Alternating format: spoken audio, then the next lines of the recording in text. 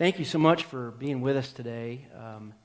I do want to talk to you about a topic this morning I think that most of us deal with. What does a normal week look like for you? Think about it. If you are like the typical family in America, you're running yourself absolutely ragged.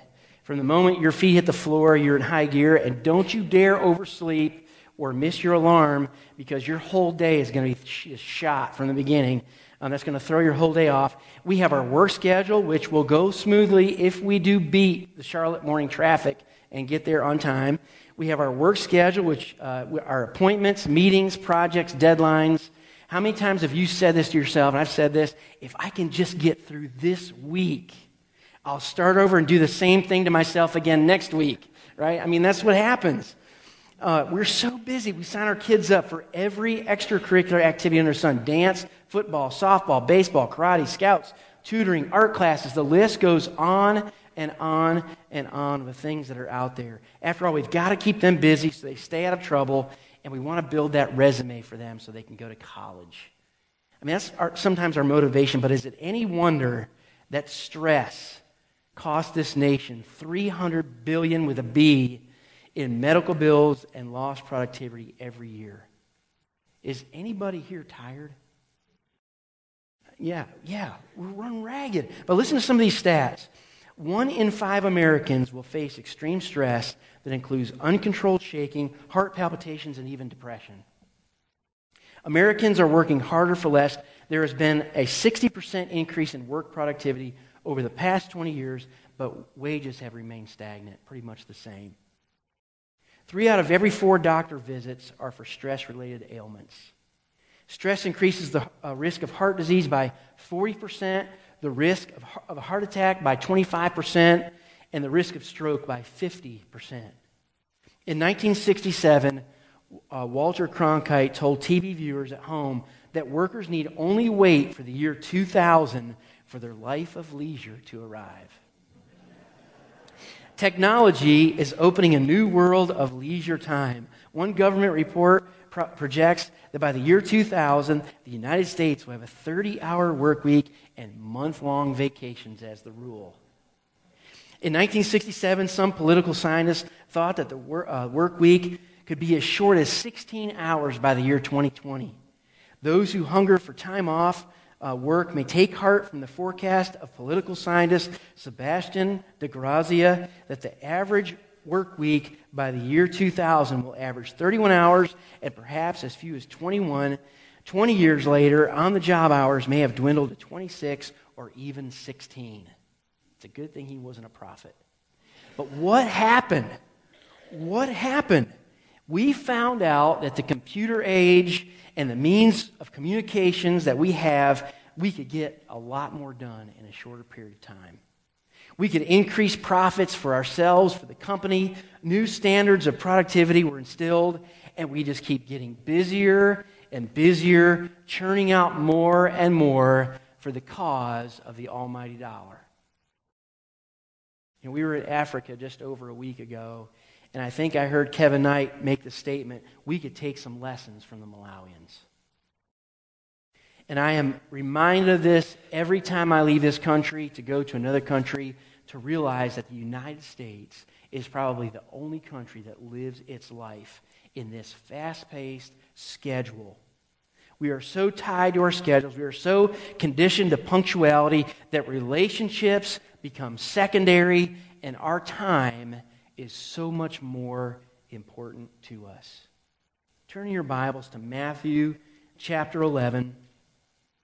Is it any wonder that our relationships with family, with our friends, with our church family, and most importantly, our relationship with God has suffered? We're just too busy. But can I remind you of what my wife reminds me of often? Who is in charge of your calendar? That girl can sometimes preach, you know it? She'll get me later. We will make time for the things that are most important to us. Will you stand with me? Let's read together chapter 11, beginning in verse 20. It It says, then Jesus began to denounce the cities where most of his mighty works had been done because they did not repent. Woe to you, Chorazin! Woe to you, Bethsaida! For if the mighty works done in you had been done in Tyre and Sidon, they would have repented long ago in sackcloth and ashes. But I tell you, it will be more tolerable on the day of judgment for Tyre and Sidon than for you. And you, Capernaum, will you be exalted to heaven? You will be brought down to Hades. For if the mighty works done in you had been done in Sodom, it would have remained until this day. But I tell you that it will be more tolerable in the day of judgment for the land of Sodom than for you. At that time, Jesus declared, I thank you, Father, Lord of heaven and earth, that you have hidden these things from the wise and understanding and revealed them to little children. Yes, Father, for such was your gracious will. All things have been handed over to me by my Father, and no one knows the Son except the Father, and no one knows the Father except the Son, and anyone to whom the Son chooses to reveal him. Come to me, all who labor and are heavy laden, and I will give you rest. Take my yoke upon you, and learn from me, for I am gentle and lowly in heart, and you will find rest for your souls. For my yoke is easy, and my burden is light. God, we look around us and we see a nation who is so busy. So busy that in many cases we miss you. God, we need to stop and we need to rest. There are people in this room, even this morning, who came here totally stressed out. God, I pray that as we look at your solutions, God, that we would open our hearts and realize maybe there needs to be something that needs to change in us. God, I pray your Holy Spirit would be at work. God, let me step aside. You speak to hearts. Thank you for all you do for us. And all of God's people said, amen. Be seated. I went back and did a little research on these three places that Jesus mentions here. Their actual locations are at the northern tip of the Sea of Galilee and form a triangle referred to by scholars as the Evangelical Triangle. It's called this because it was inside this relatively small area where Jesus did most of his mighty works and his miracles. The first place mentioned is Chorazin. There's not a whole lot said in the Scripture about this place, but it was known for its good wheat, and that was actually harvested earlier than other towns because of the dark earth that came from volcanic stone called basalt. It heated up early because of its dark color, earlier than regular soil, so the wheat would be harvested sooner there. And during excavations in Chorazin, a seat of Moses was found in the synagogue. Jesus referred to a seat like this one in Matthew 23, 1 through 3, where he told the people to listen to the instruction that came from the person in that seat, but don't follow their ways because they don't practice what they preach. But the next place mentioned is Bethsaida. It was here that Jesus healed a blind man. On a hillside close by, he fed the 5,000. He walks on the water and calms the storm on their way to Bethsaida. And Peter, Andrew, and Philip are all from this town. But Jesus says, woe to both of these places. Now that word can mean grief or sorrow, but it also has the meaning of being cursed, which is what Jesus meant here. Why would Jesus curse these towns? Well, verse 20 gives us a little bit of insight. It says that they saw the miraculous works of Jesus and did not repent. Verse 21, he says that this ignoring Jesus and brushing off what he did was worse than the sin of Tyre and Sidon. Now, I went back and I looked in Ezekiel 26 through 28 to figure out what was the sin of Tyre and Sidon. And we see that at the core is this sin of pride. In fact, when you look at the description of the king of Tyre in Ezekiel 28, scholars debate whether or not this is actually a description and type of Satan himself. When you see that the king is puffed up with pride, when he makes himself a god to be brought down and destroyed. Could this also not be just applied to this town, not to Tyre and Sidon, but also to the United States? Because of prosperity, because of our education, because of our military power, our economic system, the value of the dollar. Can I tell you that in Malawi, $1 is worth 700 kwacha? That's their dollar. $1 to 700 kwacha. Robbie would take a stack of money that we wanted to swap over, a stack like this, and they would bring us a backpack full of money. It's kind of scary. You're like, can you kind of hide that? You're like a whole big, huge backpack of money in comparison to the exchange rate. Our dollar. When you start to look at the United States, we could go on and on, but we have pushed God away. Writing off His mighty works as fairy tales and lumping them in religious things like lucky horseshoes on your wall or maybe a rabbit's foot in your pocket. That's the way, and sometimes we look at religion in America. Have we not done the very same thing? We hear that we are the greatest nation on earth, maybe even the greatest nation ever, but fail to give God the credit. In fact, continue to ignore His hand of blessing on America. In fact, push Him out of the public place, removing Him from our schools, removing Him from the Pledge of Allegiance, removing Him from the courtroom where the very laws we live by were established based on the Scripture.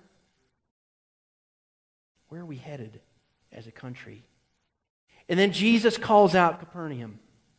Jesus said that they thought they would be exalted to heaven when in fact they were actually headed toward Hades. They also saw Jesus' mighty works, but they didn't repent. They saw a demon cast out of a man, made whole. Jesus healed a Roman centurion's servant. Remember, he came to see Jesus. His servant lived afar, a way off. And he said, Jesus, you don't even have to come to my house. Just say the word. You're in control of a lot of things like I am in the military. I know who you are. You say the word. And Jesus said, man, I have not seen faith like this. And all over Jerusalem. And what happened? That servant at the same time was healed. He went back, the centurion, and said, what time was it? And they compared notes. And at the same time, when Jesus said that, his servant at his house was healed. Remember that? It was a place where the daughter of Jairus is raised from the dead. This is the daughter of one of the officials in the temple. Was raised from the dead. And the paralytic who was let down through the roof by his 4 friends, who was forgiven of his sins, and also healed of his physical deformity to prove that Jesus had the authority to do both. Remember that? All of that was done here in this town. But in verse 23, they are compared to the city of Sodom. We know, as we study in the Old Testament, that the main reason why Sodom was destroyed was because of the sin of homosexuality. Could this be applied to the United States? Almost every day, we hear about a new level of acceptance of homosexuality. When you look at the archaeological discoveries and evidence in these cities and in their synagogues, you find some interesting information.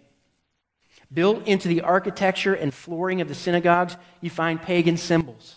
The zodiac, images of the sun god, the head of Medusa from Greek mythology.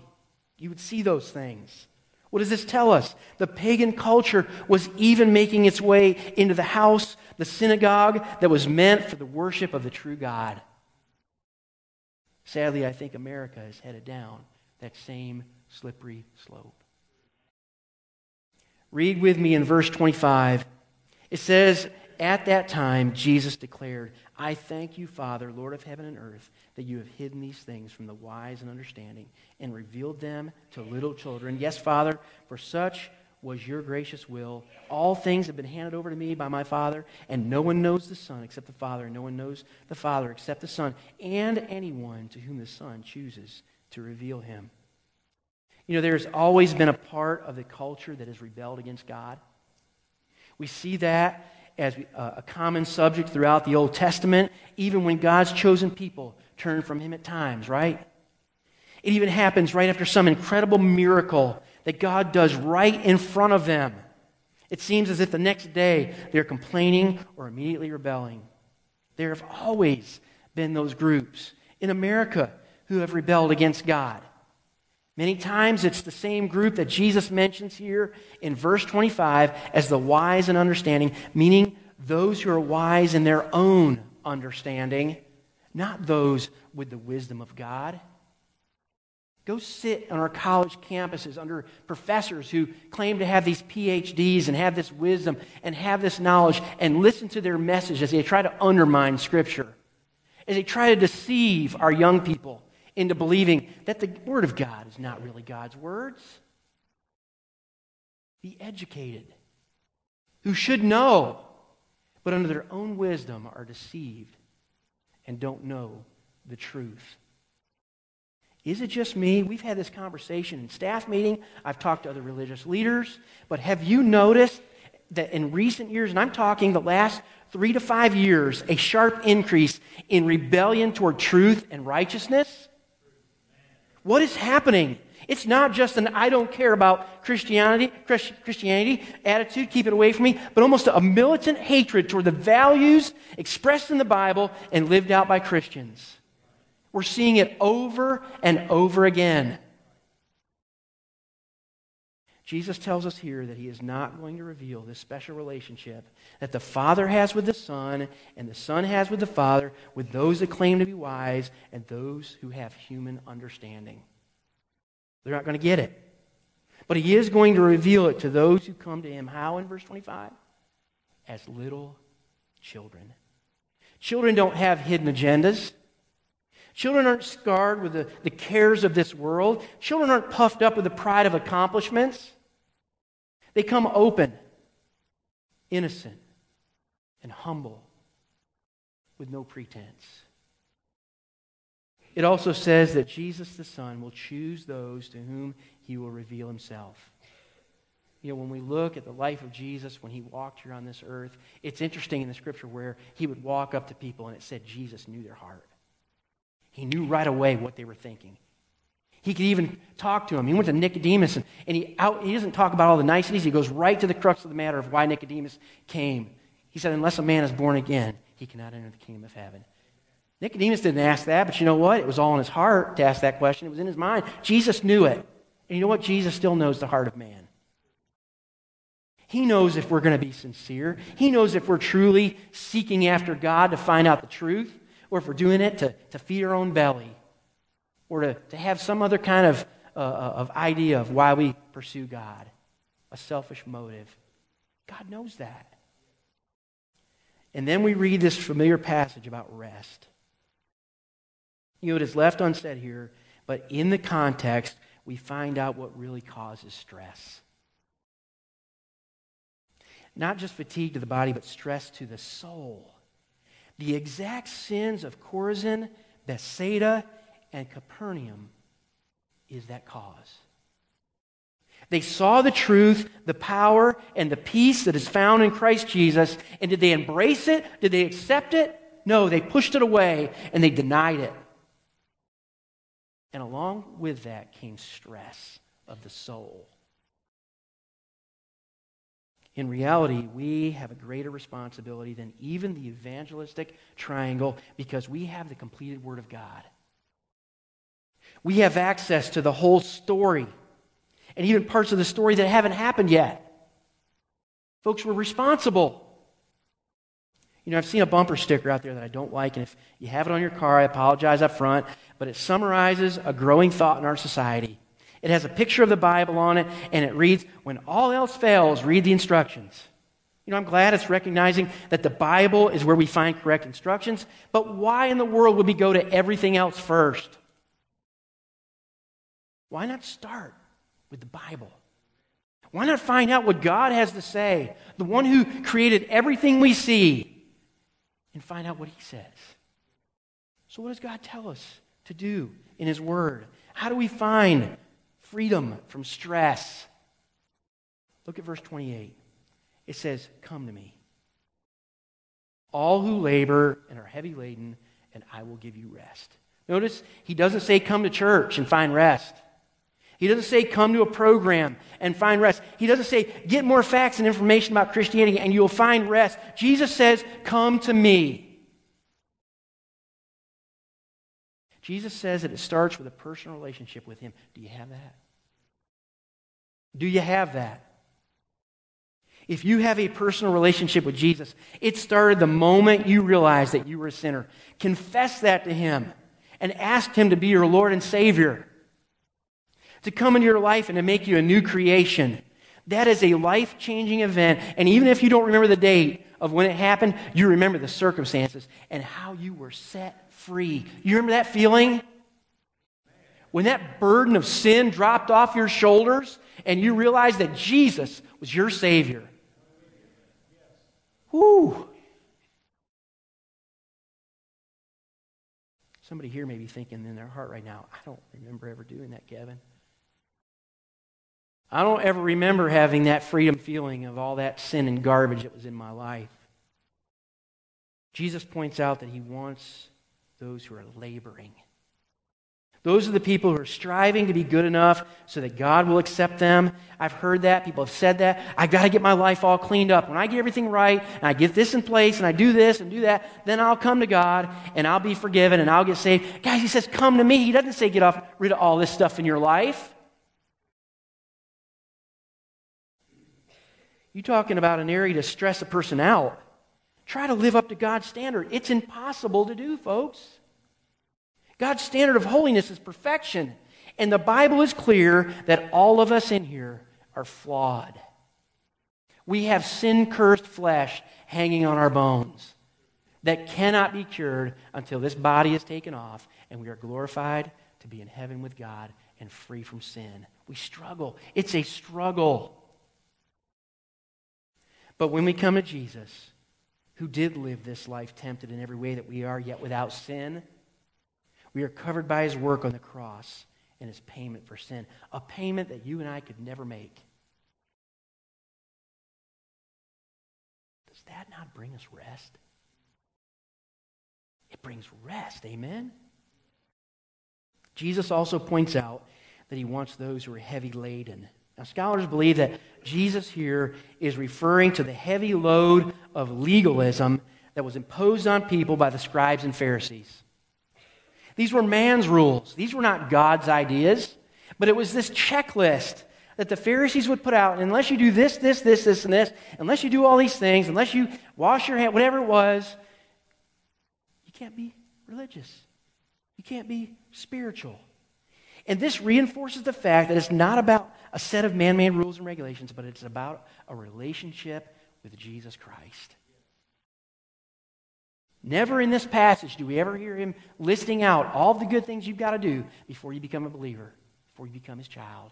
He says, come to me. And the second thing Jesus says to do to really find rest is in verse 29 and 30. Look at it again. He says, take my yoke upon you and learn from me, for I am gentle and lowly in heart, and you will find rest for your souls, for my yoke is easy and my burden is light. You say, wait a minute, Kevin. I thought you just said we took off this load of stuff. Now you want to put back on my shoulders a yoke? But think about this for a moment.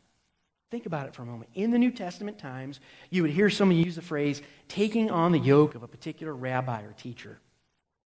This simply meant that the student would be submitting to and be dedicated to that particular rabbi's teaching.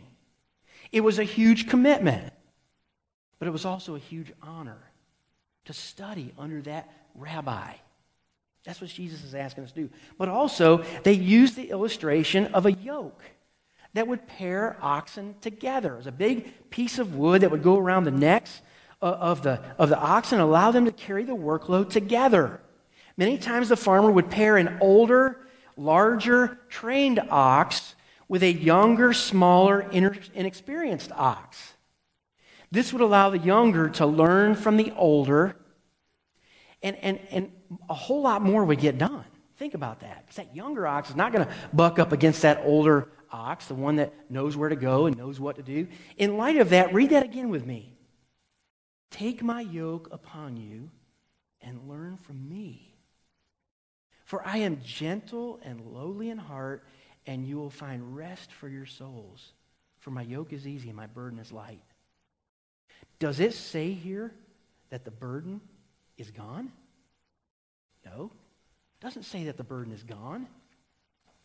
But Jesus does want to teach us how to plow this field we call life. But he's not going to force himself on us.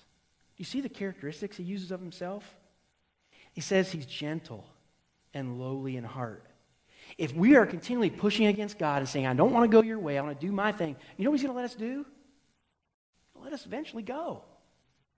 And some of the greatest punishment, some of the greatest circumstances is God looking at Kevin and saying, Kevin, I'm going to give you what you want. How many times have we heard God say no to us? We were upset at the time, but then we realized what happened, and years down, maybe years down the road, we look back and we said, God, thank you for saying no to that one. Whew, I would have been in a big hurt. Jesus wants to teach us, but he's not going to force himself on us. How many of us have made the decision to become a child of God? We yoke up with him, but we want to plow the field of our life with rows going north and south, but God is plowing east and west. Think about that scenario for just a minute. Is that going to work? No way. No way. He is a much bigger ox, and you're going to live a miserable, unfruitful life. But what happens when we align our will, our desires, our motives, our goals in the same direction with the will of God? You know, it's really frustrating. One of the things that was great about Malawi was seeing the willingness to hear about God. We had Vacation Bible School 4 days in the same community. Nami Talala, I think is how you pronounce it. I won't get you to say it back to me, but Nami Talala, we would go there. It's about an hour and 10 minutes from where we stayed, but it was only about 11.2 miles. That gives you an idea how long it would take to get there in the road condition. But they told us at the end of the week that no group from the United States had ever been there. One of the J-Life guys told me, I've never been out to this community. But folks, these people came out in droves. They would be waiting like way down the road for our bus and run in with the bus all the way in, cheering and yelling and so excited. There were adult pockets of people all around the fringes watching, and Davey and our share time the first night said, what are we going to do with these adults? What are we going to do about these adults? We need to pray that there's going to be an opportunity for us to reach out to these adults. And so the next day, Becky would go around to the groups with the lead teacher. And one of the cool things they would like to do is for you to take their picture with a digital camera, and then you could turn around and show them their picture. Because they may have never seen themselves in a picture. And so they would see it, and they would laugh and giggle and love to see themselves in a picture. And while she was doing that, Justin, the lead teacher, looked at her and said, what are we going to do with the adults? There's maybe an answer to our prayer right there. And so we said, well, we want to meet with him. Can we meet with him? He said, yeah. So he started gathering up all these pockets of people, and there was an empty shelter that was right there, kind of an open building, just a concrete floor, no pews, no chairs, no anything. And about 30 to 40 of these people came in this shelter and sat on this hard concrete floor. And Kevin Knight, the first day, for about an hour, spoke to them while they did the closing time out here. And you know what? Not one complaint that I see somebody going, working around, or complain about the hot temperatures of 90 degrees or wherever it was. They sat there, eyes glued on that translator and on Kevin Knight as long as we would have stayed there. He gave an invitation and asked who would like to be saved. You know, about probably 80%, Kev, about 80% of that building prayed to receive Jesus as their Lord and Savior. And it happened over and over and over again. One of the days of VBS, I think it was the first day of Vacation Bible School, Leslie and I were out helping with games. We had interpreters, and Praise, one of the guys from J-Life, came and got us and said, Kevin, can you go down? There's a lady down here in a house. She's asking for special prayer. We said, okay. Well, the translators knew the game, so we let them take over the game. And Leslie and I followed Praise down this trail right behind the school where we were having Vacation Bible School. Down this trail, winding through, and all of a sudden it opened up, and there was about 3-4 houses sitting right there in a little pocket. And right below a big tree in front of one of the houses, and you'll see the picture probably tonight, was a lady seated there on a grass mat. Her daughters scattered around with grandchildren, her oldest son to my right, and the father, the elderly dad, sitting kind of off in a distance under a tree over here. And I came down, and this lady had a towel up under her arm. And Praise explained to me this lady had cancer. And that early May, she was going to go to the public hospital, which are terrible there. But even then, when she went, they probably wouldn't do anything about it. She pulled that cloth off, y'all, and showed me that thing. It was a sore about this big around. It stuck off of her arm probably that far, and it was oozing and had blood. I mean, I kind of had to control my face and like go, oh my word, to see that. She put that thing back up on there. It was horrible. And I said to her, I said, before I talk to you about physical healing, it's important that we pray over this and pray that God heals that. I want to talk to you about spiritual healing. Can I share with you what it means to be a child of God? Because if we become a child of God, you are going to be healed. It may not be here on this earth, but when we get to heaven, guess what? You're going to be given a new body that is whole, no cancer, no pains, no ails. We talked through that, and so they said, yeah, please tell us about that. So I stopped, and we went through the gospel, and it was, it's hard sometimes to communicate because you're going through a translator. And so we got to the end, and Praise kind of looked over at me and he said, okay. I said, well, do they want to pray? I said, who wants to pray? And he said, all of them. Like, what? I mean, that shocked me. It surprised me because I know in America, if I were to go out and just randomly go to someone and start sharing the gospel with them and talking to them about Jesus, you know what probably the response would be? Dude, I've heard that. I'm already a Christian. I got baptized when I was little. I'm a good person. Get away from me. I've got that taken care of. That's the kind of response we get. And guys, we have everything in America. These people have absolutely nothing. Yet their heart is open to hear the gospel. Something is wrong. Something is wrong, folks.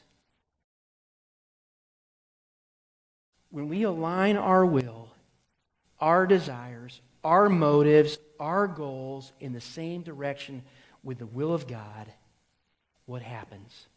Burden doesn't go away. It doesn't say here that it's automatically everything's great. Oh, but what does it say? It becomes easier. It becomes lighter. Because think about it. We start tapping into the power that is larger, more experienced. That ox named Jesus that we yoke up with. And start traveling along with and resting in His power rather than our own. You see what happens? And we look behind us, we don't see this field of zigzag tension of, God, I want to do it this way. And God's just going along. We look back and we see neat, clean rows that bring about a harvest that is plentiful. Guys, where are we? Are you at rest? Would you bow your heads with me this morning? Ask yourself that question right now. Is my soul at rest? And what honest answer do you get back? Only you and God know. If you're saying a big, resounding no in your heart this morning, then probably one of two things is wrong. Number one, you've never made the decision to ask Jesus to be your Lord and Savior. Did you know that right now you can call out to the Lord in your heart, in the silence of your heart? You may be saying, Kevin, I don't know what to say. Can I tell you to just be honest with God? Say something like this: God, I have been searching in every direction for rest and for peace. I am totally stressed out and I have missed you. I've been looking everywhere else but the true source of rest, and that's in you. God, I have made a mess of my life. I have toiled, I have worked to the point of exhaustion, and God, I'm still empty. God, I need you. God, I need you to take my sin, the burden that's on my shoulders right now, and God, I need forgiveness. I want to ask you to wipe me clean, make me new, make me that new creation that the Bible speaks about.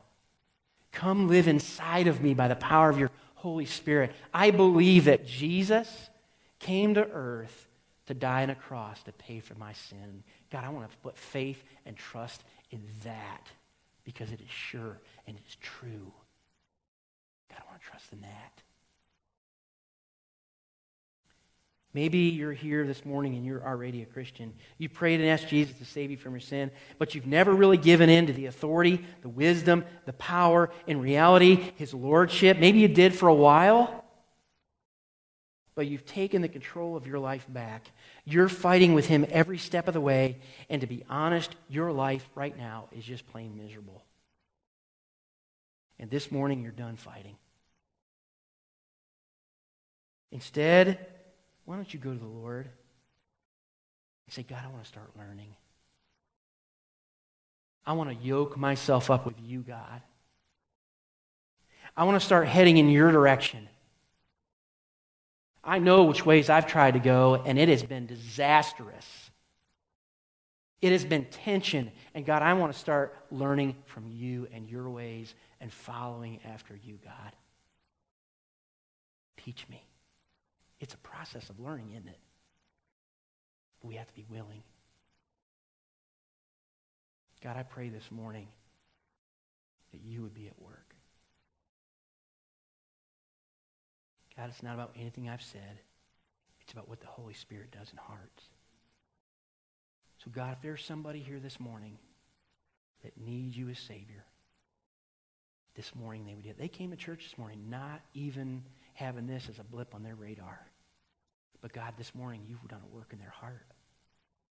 God, you want to save them. There are others here who, if they're honest, are saying, you know what? God doesn't control my life. I control my life. God, I pray that they would confess that before you. They would seek after you. They would desire to learn from you. God, do your work this morning. And we ask this in Jesus' name. Amen.